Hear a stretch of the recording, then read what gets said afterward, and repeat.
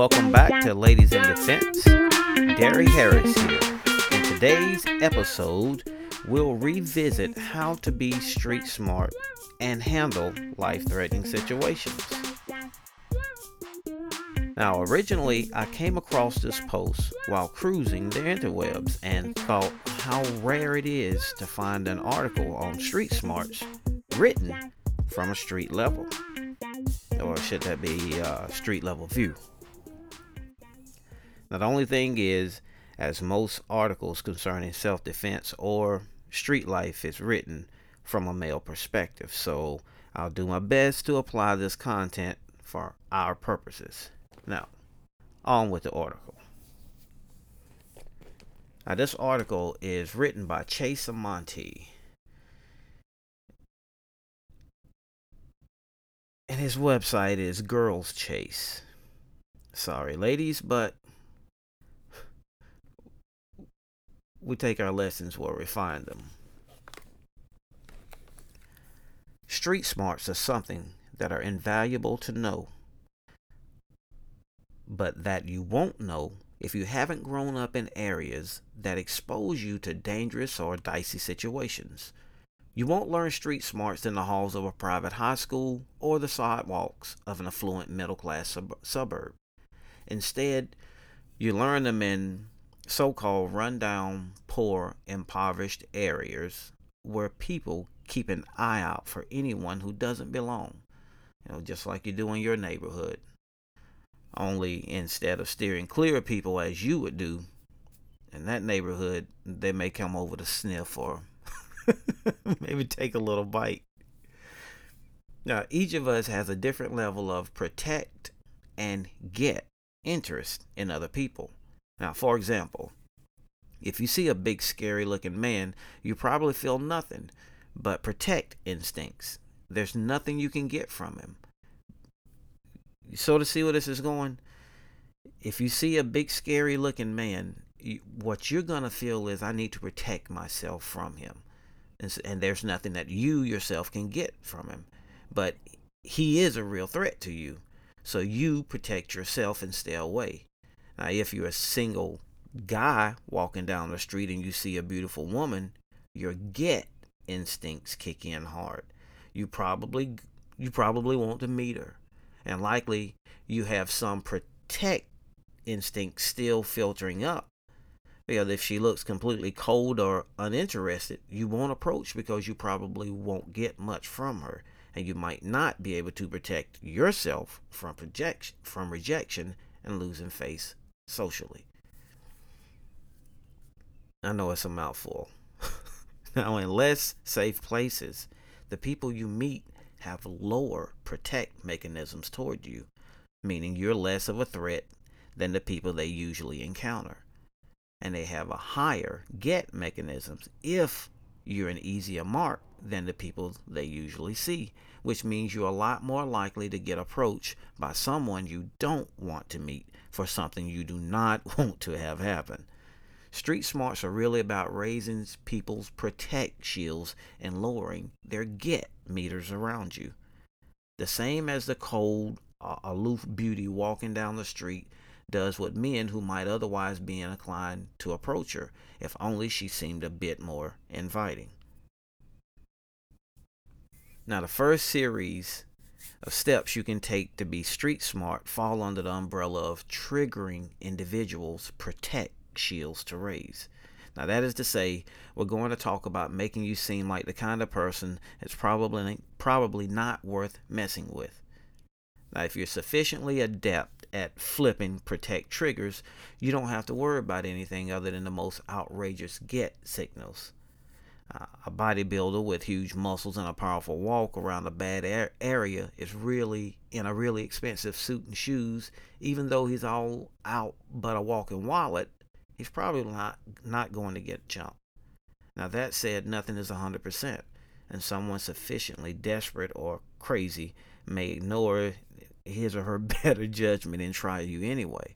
But most of the time, most people who might be tempted to try something with you are the people experienced in doing so. And even experienced thieves, robbers, and attackers know to scan their potential marks for strength or weaknesses first. You want to take on those who are going to be clean and easy to take what you want from them, not those who are going to lead a messy, unpredictable situation where it's anyone's guess who comes out of it alive. Criminals take more risks, yes, but they're not morons. Nobody wants to get killed over $200. All right, number one, a strong, slow walk. Now, personally, I always walk pretty slow, but when I walk through dangerous places, I slow down a lot more. My walk almost becomes a crawl. I move slowly. I also walk powerfully. I don't want to say like a gunslinger, but now your urge when crossing through bad areas is always going to be to walk fast. You'll want to hurry up and get out of there ASAP. There are a few reasons not to do this though. Now remember, I'm reading an article pre-written from another site. Now it's written for men. We want to take this and bring it over and see how that you ladies can use this to your advantage. Now it says fast walkers stand out. People who walk fast are busy folk. They're busy from the rich parts of town with affluent lives and high paying careers. They always have things to do and are always in a rush. Rush, rush. People in the slums don't have such busy lives. In fact, their lives are slow. They spend all day sitting on the stoop, watching the hours tick by. The people who are eyeing you up with an ill-favored look don't have 9 to 5s to keep them rushing around. Instead, they laze about, waiting for the next payday to stroll into their lives. Lions don't rush about. They wait patiently in the grass for gazelles to come speeding through, then pounce. Fast walkers trigger flight or flight. When you're moving rapidly, you trigger an instinctive response in others who find the rapidity of your movement and otherwise slow environment jarring. If they're afraid of you for some reason, the emotion that's triggered is a clear path or run and hide emotion. If you look like a mark, though, the emotion that's triggered is a predatory reflex. You almost force certain people to chase after you simply by moving quickly. This reflex is not triggered by strolling slowly and naturally through an environment at roughly the pace of its inhabitants or slightly less. Now, if someone wants to catch you walking fast won't save you. You might be thinking you're going to breeze by before anyone can notice you.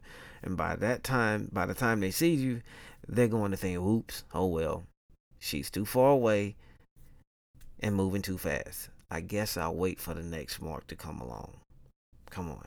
Only the people who are going to approach you to relieve you of your belongings, or worse, aren't going to not notice you until you're zooming by.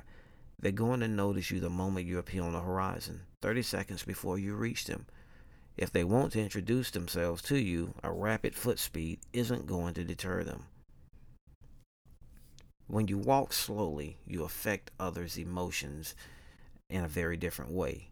If you're walking a little slower than they themselves walk in that environment, you come across as being even more confident than they themselves are. This makes you seem like someone who walks through that area every day.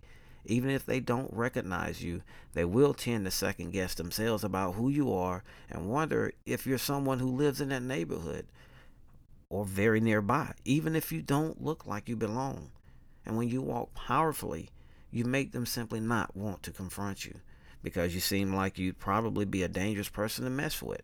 Most nervous people in dangerous places slump down and try to take up as little space as possible while they move through.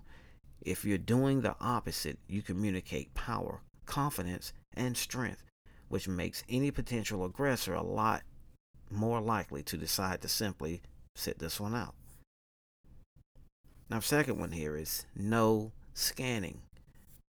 Wait a minute. Let's back up to the strongest slow walk. Now, for a man, he can walk like a gunslinger. He can walk like a bodybuilder with his chest pulled out. But that's not who we are. For a woman, I had to actually think, what is my idea of a powerful woman?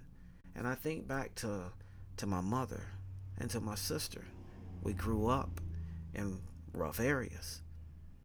As I think back, my mother and sister, when they walked down the street, their heads were up, eyes forward, the shoulders pulled back. They did walk slow. It wasn't a fast pace. They did belong in the area they were in. And if you approached them, you had to second guess yourself. It was no different than approaching a strong male. So as a female, you too have a stride. You too have a strong walk that you can get to. And if you're walking and there are males present, that needs to be put forth. Otherwise, you may be sending out an invitation. Now, no scanning. What do you do when you go somewhere new or unfamiliar? You look all around to try to get your bearings and learn the streets and landmarks, right? How about when you walk down the same street you walk down every day? Do you scan that? Are you studying the street signs, looking carefully at every shop and awning? Are you observing the people walking, standing and sitting? Probably not, right? You're probably in your own head just walking the street you need to walk. Now, if you want to look like you belong in a place, one of the best things you can do is simply not scan. Street smart people do no scanning. I stopped scanning probably before I was even a teen, and you would be amazed at, how often I get approached for directions by tourists. Now, it doesn't matter if I look like a tourist or if I'm, indistinguishable from one of the locals. If I'm in my own neighborhood, people approach me for directions because I look like I'm from there, and they think I must know. Now I feel bad when I have to say sorry. I'm in this little spot here for the first time, and I point them in the direction of a convenience store, and suggest they ask the cashier, who will most certainly really know the area. But it's just another reminder that walking around confidently and not scanning makes you look like a local, and anyone who's paying attention trying to differentiate those who belong and those who do not. If you want to look local, don't scan. Even if you don't blend in skin color or clothes wise, simply not scanning can be a confusing signal to potential harassers that they'll still steer clear of you, because people are afraid of things they find confusing and unexpected.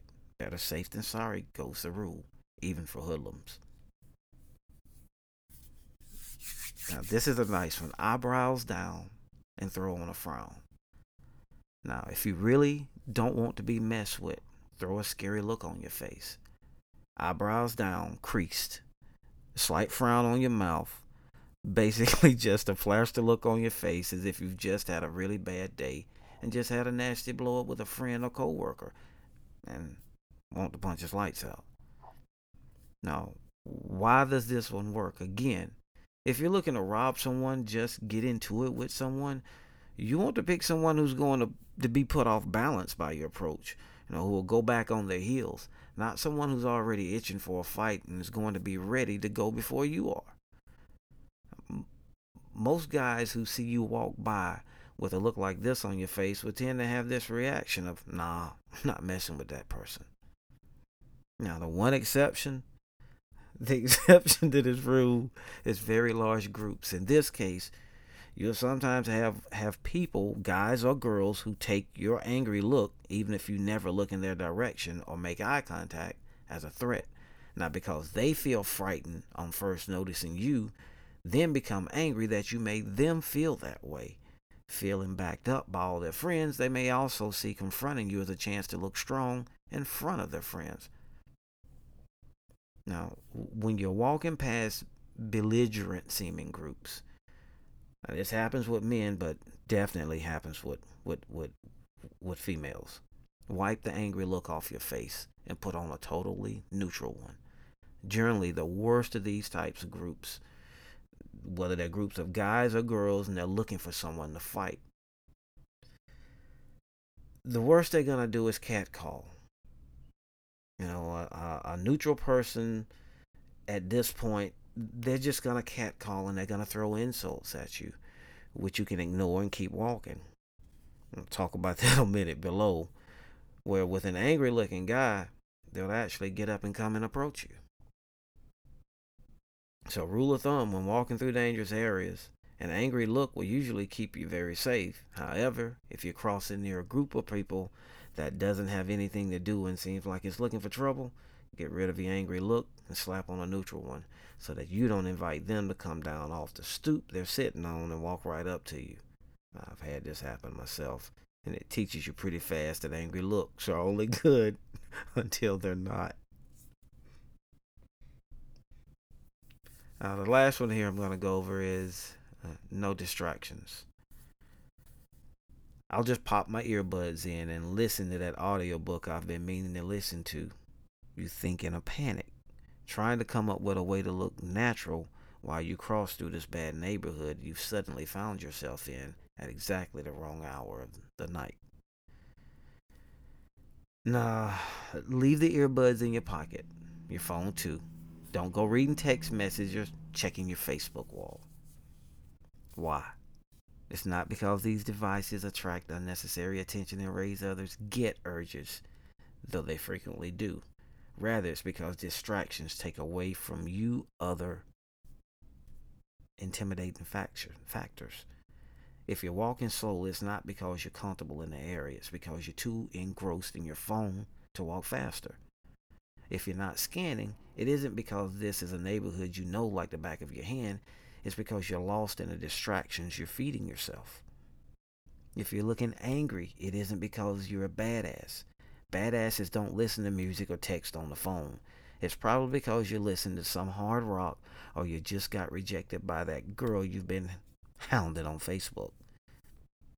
Distractions nuke your power in dangerous situations. In fact, if I cross from a safe place to an unsafe one and I'm listening to an audiobook, I'll pop out my earbuds, tuck them in my pockets, put my phone away.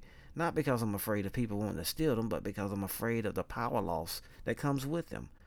You look like you're trying to hide from the world when you have distractions up in obviously dangerous situations. Put them away and keep your power.